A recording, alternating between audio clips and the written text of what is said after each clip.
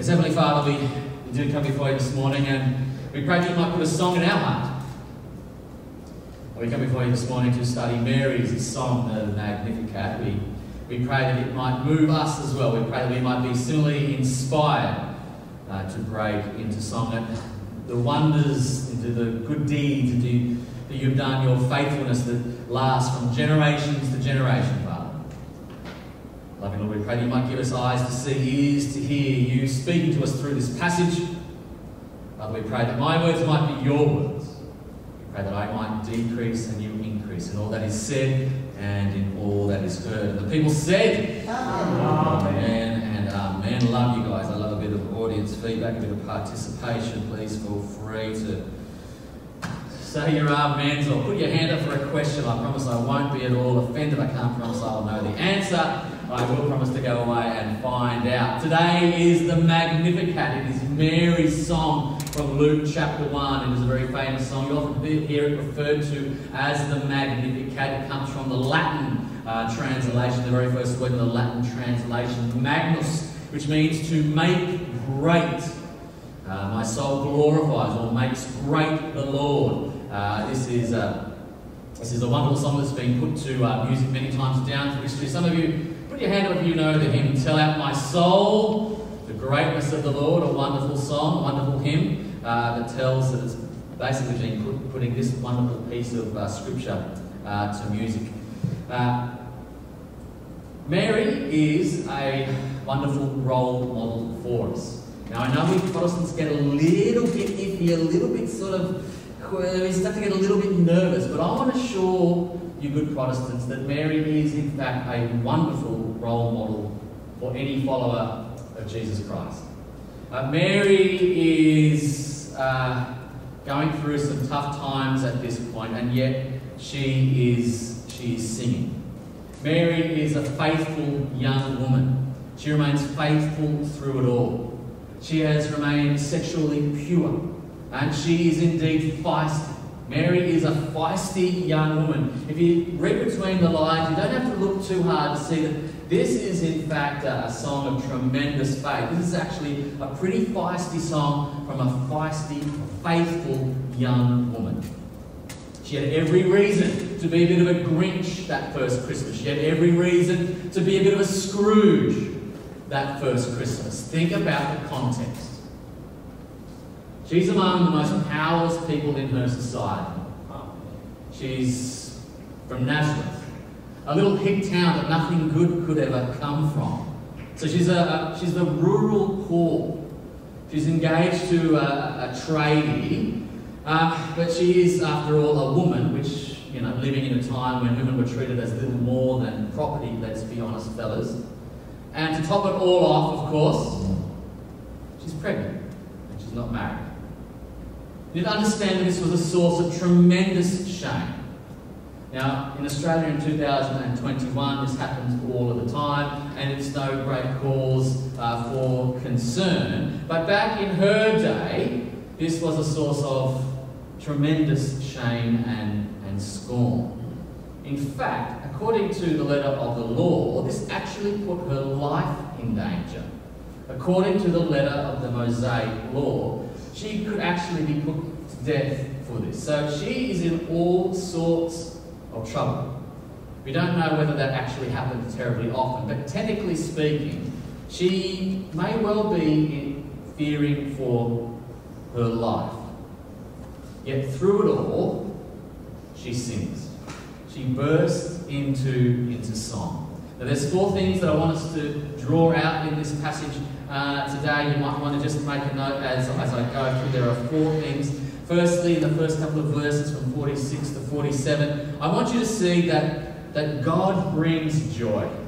That's the very first truth here from Mary's song. God brings joy. I'm wondering what makes you joyous?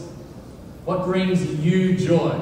A new car, a new house, a new puppy. When things go well, we are joyous, aren't we? You might be joyous at a rock concert and sing. You might be joyous if you're on the other end of the social spectrum and you enjoy curling up with a nice book on the lounge. What is it for you that makes you joyous? To be alive. Well, for Mary, she was joyous that she was in Christ, that she was alive in Christ, Maria. She is joyous simply because she belongs to Christ. She is joyous because God is the source of her joy. She says, my soul magnifies the Lord. I rejoice in him. God is the source of Mary's joy. I want you to point to see a couple of other things. If you've got the text open in front of you about this first little verse, there's a couple of little key lessons, a couple of little key takeaways about God being the source of her joy. Firstly, she says that my spirit rejoices in God, my Saviour. Whose Saviour is it? It's my Saviour. It's her Saviour. Mary rejoices that she has a personal Saviour. She's not talking in the abstract. Mary's not talking about God that some people worship. As a minister, I get to chat to a lot of people who like to they find out I'm a minister and they like to tell me all that they know about theology and God, right? They tell me about, maybe their Sunday school class or they might have gone to a school where they went to chapel. They like to impress me with what they know about God. This is not Mary.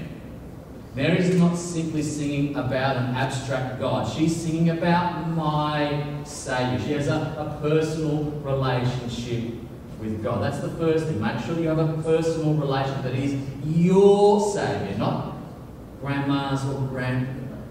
He's your Saviour. Make sure that you belong to him, that you know that he is yours and that you put your personal trust in God. You've handed the keys to your life over to God. And secondly, she knows that she needs a Saviour. She sings because she knows that she is in need of salvation. Story of Aussies today, I think, and I've lived as one of them now for about 47 years, and I think I've got a fairly good handle on them. I really don't think that Aussies think that they need a Saviour. They really don't think that they need a Saviour. I think there's a big attitude out there of, I'm all right, thanks Jack. I'm all good. I'm a good person. I pay my taxes, mostly. I help people out. If I see someone in need, I might stop and help them. I give $20 to the salvos during Red Shield appeal. I'm a good person. I hear it all the time when I do funerals. Ministers quite often will be asked to do funerals for people who have been outside of the church. Grandma might have been a Methodist, so we get a phone call. And old Reg or Clary, he was a good bloke. He was a nice person. Because he did all the nice things. They don't recognise their need for a Saviour. Mary is undoubtedly a good role model for us, but she's just like you and I. She's a sinner in need of salvation. Friend, you need a Saviour. You need someone to save you, and you cannot do it for yourself. Sin separates us from God. This is the story of the gospel, goes right back to Genesis, that sin entered the world and broke our relationship with God. And due to the atoning work of Christ that Mary is singing of today, we are once again able to enter into a right relationship with God. The price has been paid. God has sent a Saviour into the world, and Mary sings it. So she sings of my Saviour. That's the first thing. God brings joy because she knows that she has a relationship with God and that she has been saved. She has a Saviour once more. There is a quote that I want to bring to you this morning. We couldn't actually find, I'm not sure who said it, but it seems to be a bit of an anonymous quote. Happiness of heart can no more be attained without God than light and sunshine can be had without the sun. On every side, in every part of the universe, men and women are seeking happiness and cannot find it because they do not seek it from God. God is the source of Mary's joy. And I encourage you, for all the good things in life that we'll enjoy over Christmas time, and I enjoy all of them. I enjoy getting a new car or a new house or a new puppy. But none of those things will truly satisfy. Only God, our Father in heaven, can truly satisfy in the long term. So that's the first thing. God is what brings Mary joy. Secondly, in verses 48 to 50, Mary sings because she knows that God has a special part for her to play. Friend, God has a special part for you to play as well. Mary sings because she knows it's not about her. Again, another big Aussie trait. It's all about me. I'm pushing myself forward. It's a constant challenge in the human spirit. But Mary is singing because God is at work through her. Her own self is not the end point of her life. She's not on about herself. She's singing, she's joyous because she knows that God is at work through her, that she has a part to play. And it's going to cost her big time. She has a very important part to play. She's been told, if you look back earlier in the chapter, the angel Gabriel, you know the story, the angel Gabriel has visited Mary and has told her that she will give birth to the Messiah. So we all know that she has a particularly special part to play. You might think, well, my part's not particularly special, Pete. But know that Mary's special part that she's been called to play is going to cost her. It's going to be an extremely costly role for Mary to play.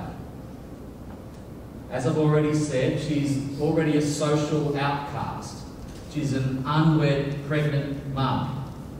Joseph is considering calling off the wedding, which, until an angel appears to him and set things straight, they will both know the truth of the pregnancy. Mary and Joseph both know the truth that the pregnancy is not the result of extramarital sex, but nobody else is going to believe that.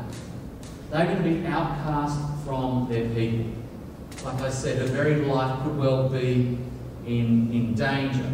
And like that dodgy innkeeper said a couple of weeks ago, if you were here, remember they had to go to Bethlehem, which is where his family is from, but couldn't find anywhere to stay. Scholars think it probably was because she was heavy with child. It was a source of great disgrace for Mary and a source of great shame for Joseph. Think of it from his perspective. So it's going to cost her big time. Once Jesus is born, King Herod is going to set out to try to kill the child. They have to flee. They have to flee to Egypt. A little bit later on, Simeon, the prophet Simeon, if you read on, Simeon says, "A sword will pierce your soul, Mary." Mary went through some tough times being the mother of the Christ. Yet she still is able to sing. Through it all, she still is able to sing. So let me ask, what is your part to play? What has God placed before you? How can you contribute? How can you play your part in God's plan? The problem, again, I think, with a lot of Aussies is that we say, well, here's what I'm going to do, and God, can you please bless it? Can you see the difference? When I set my own agenda, I set my own course, and I decide what I'm going to do in life is going to bring me glory, it's going to be the best for me. And by the way, God, could you help me in that? That's the wrong way of going about it. We need to say, Heavenly Father, what is your calling for my life? What would you have me do? I'm happy to share that I found my calling in life as a minister of the Word. I was enjoying working in a bank. I had a great time working in banks and financial institutions. I was working at AMP. I worked for a training organisation. I was touring around the state. I even got given a corporate Amex card. How about that? I was like 28 years old or something. It was pretty flash for a 28-year-old. I enjoyed my work, but it just was not my calling and was not where God wanted me to be. So I'm very thankful that I found my calling. It doesn't mean that it's always easy, of course. Mary's story proves that as well. But what is God calling you to do today? I encourage you to think about the big picture stuff. Some of you are parents or grandparents. If that's so, let me assure you that God is calling you to be a godly parent or a godly grandparent. That'll be part of your calling, if that's the situation He has placed you in.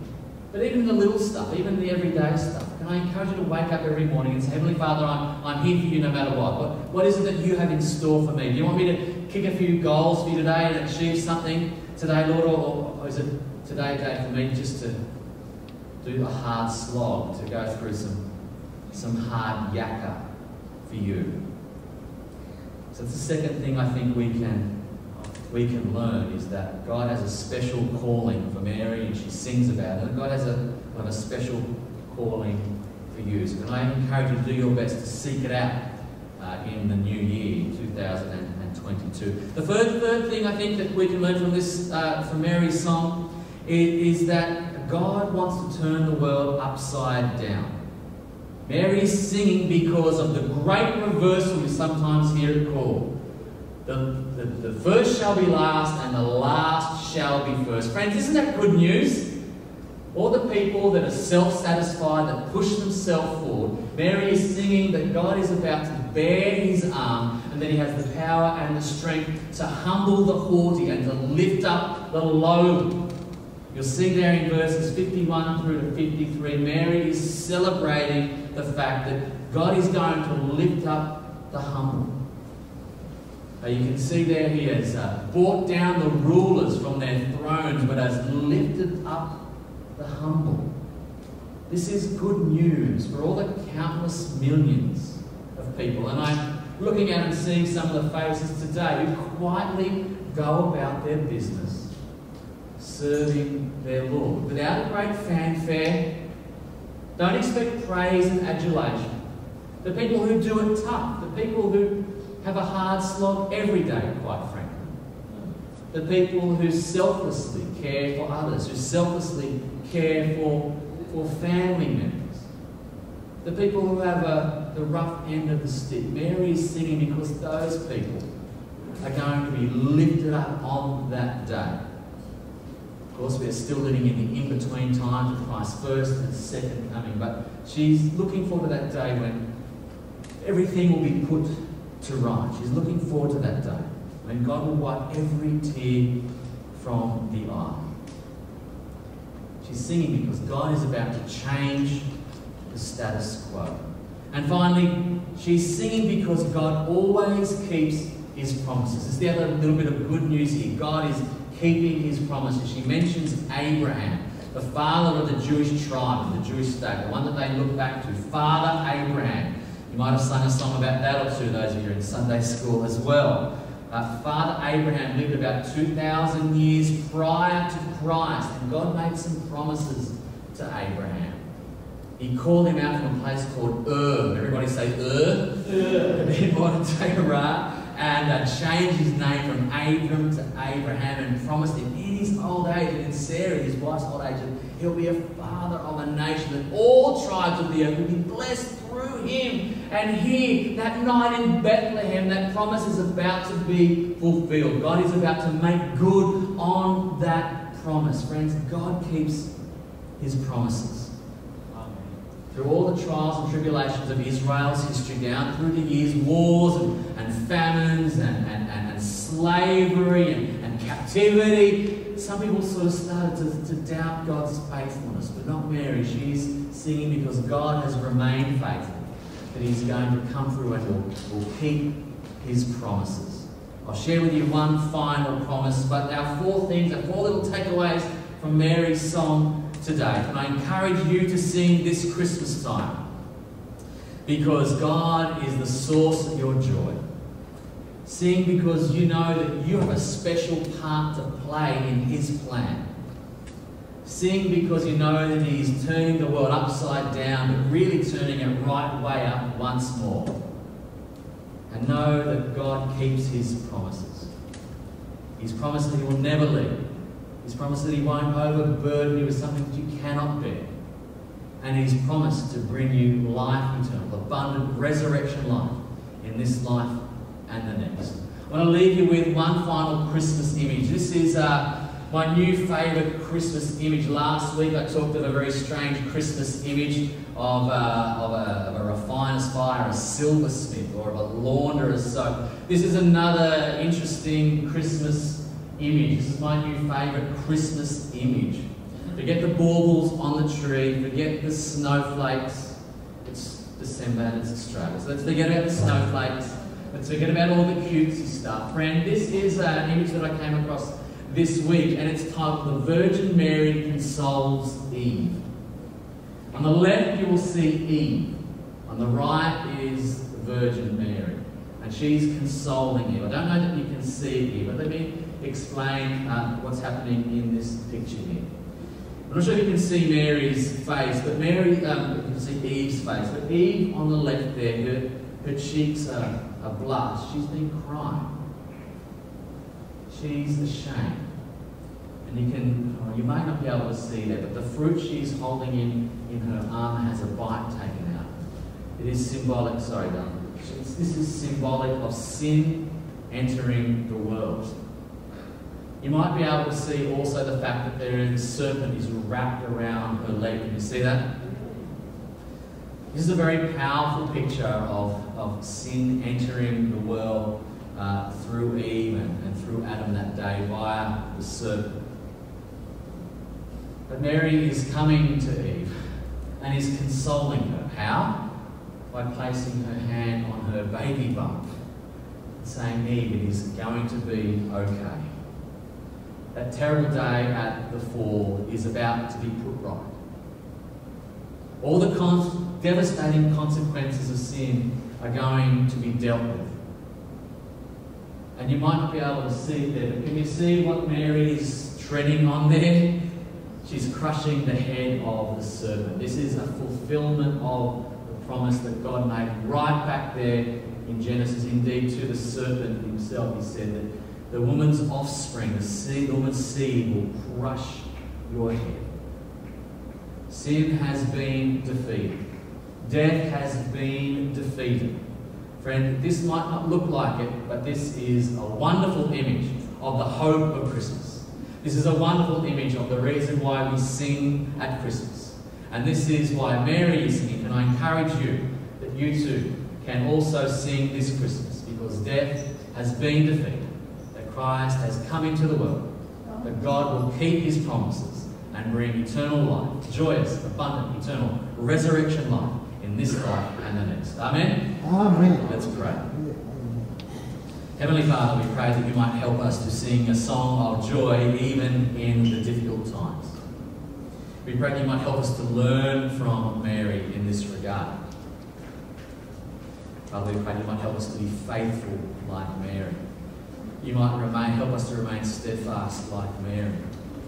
We pray that you might put a song of praise on our lips in good times and in bad. Father, we thank you that you are the source of our joy.